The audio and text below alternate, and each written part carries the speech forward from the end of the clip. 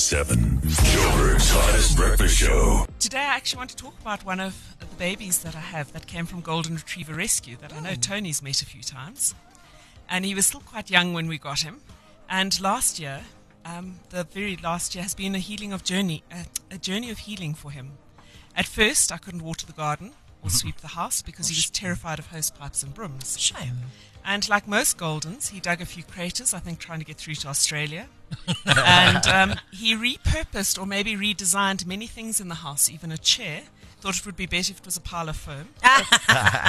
But maybe because of his past, I'm not sure, he was completely mute. He never barked at all. Wow. And if he wanted to go out or needed anything, he spoke with his paw. He would just tap you gently or perhaps not so gently to go out. Sweet. Now on Monday, we had a breakthrough. I think it's an absolute miracle. He barked. Wow. He gave himself a huge fright. Looked around to see what that noise was. What's this? Yes, what on earth can this be? And since then, he's been barking a lot. In fact, so much that Promise came down from up at the church to see what was going on. And he absolutely loves his voice. And he's discovering the power of his voice. He's seeing how other creatures, such as hardy-dars, react to it. And he loves sitting in the car and barking in the traffic. So as he's learned the power of his voice, I think we need to remember that while we know words have power, our voices also have power.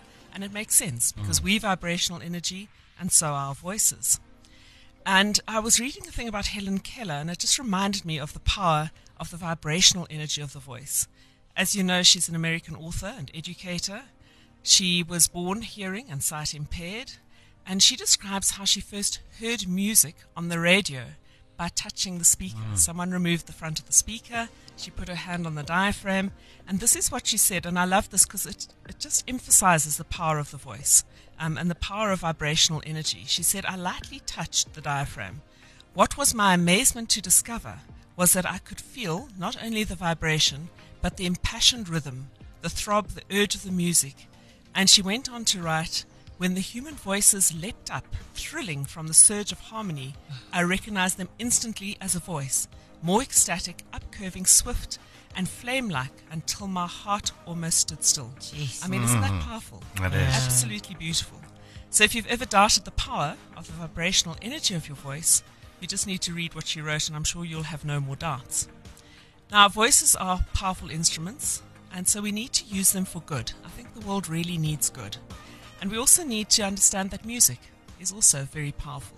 And that's why you need to listen to Hot 1027, because it makes you feel good. Yeah. I know that young people who listen to too much of the music that's sort of on the dark side, it affects them emotionally. Yeah. And I know I can listen to music that makes me sad or happy or uplifting. So with the world in the state it's in, let's strive for the positive.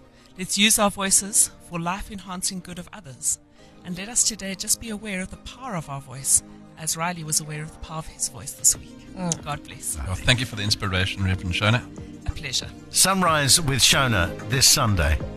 Yes. What's happening just after 6? So I'm looking at a few things this Sunday, and I actually sat last night and thought about it, and I'm looking particularly at Jesus and the things he went through, the human emotions he went through, because people tell me God doesn't understand, but actually Jesus was God in human form, and he understands exactly what we're going through. At Sunrise with Shona this Sunday, just after 6 on Hot 1027. Joburg's hottest breakfast show. Weekdays 6 to 9 on Hot 1027.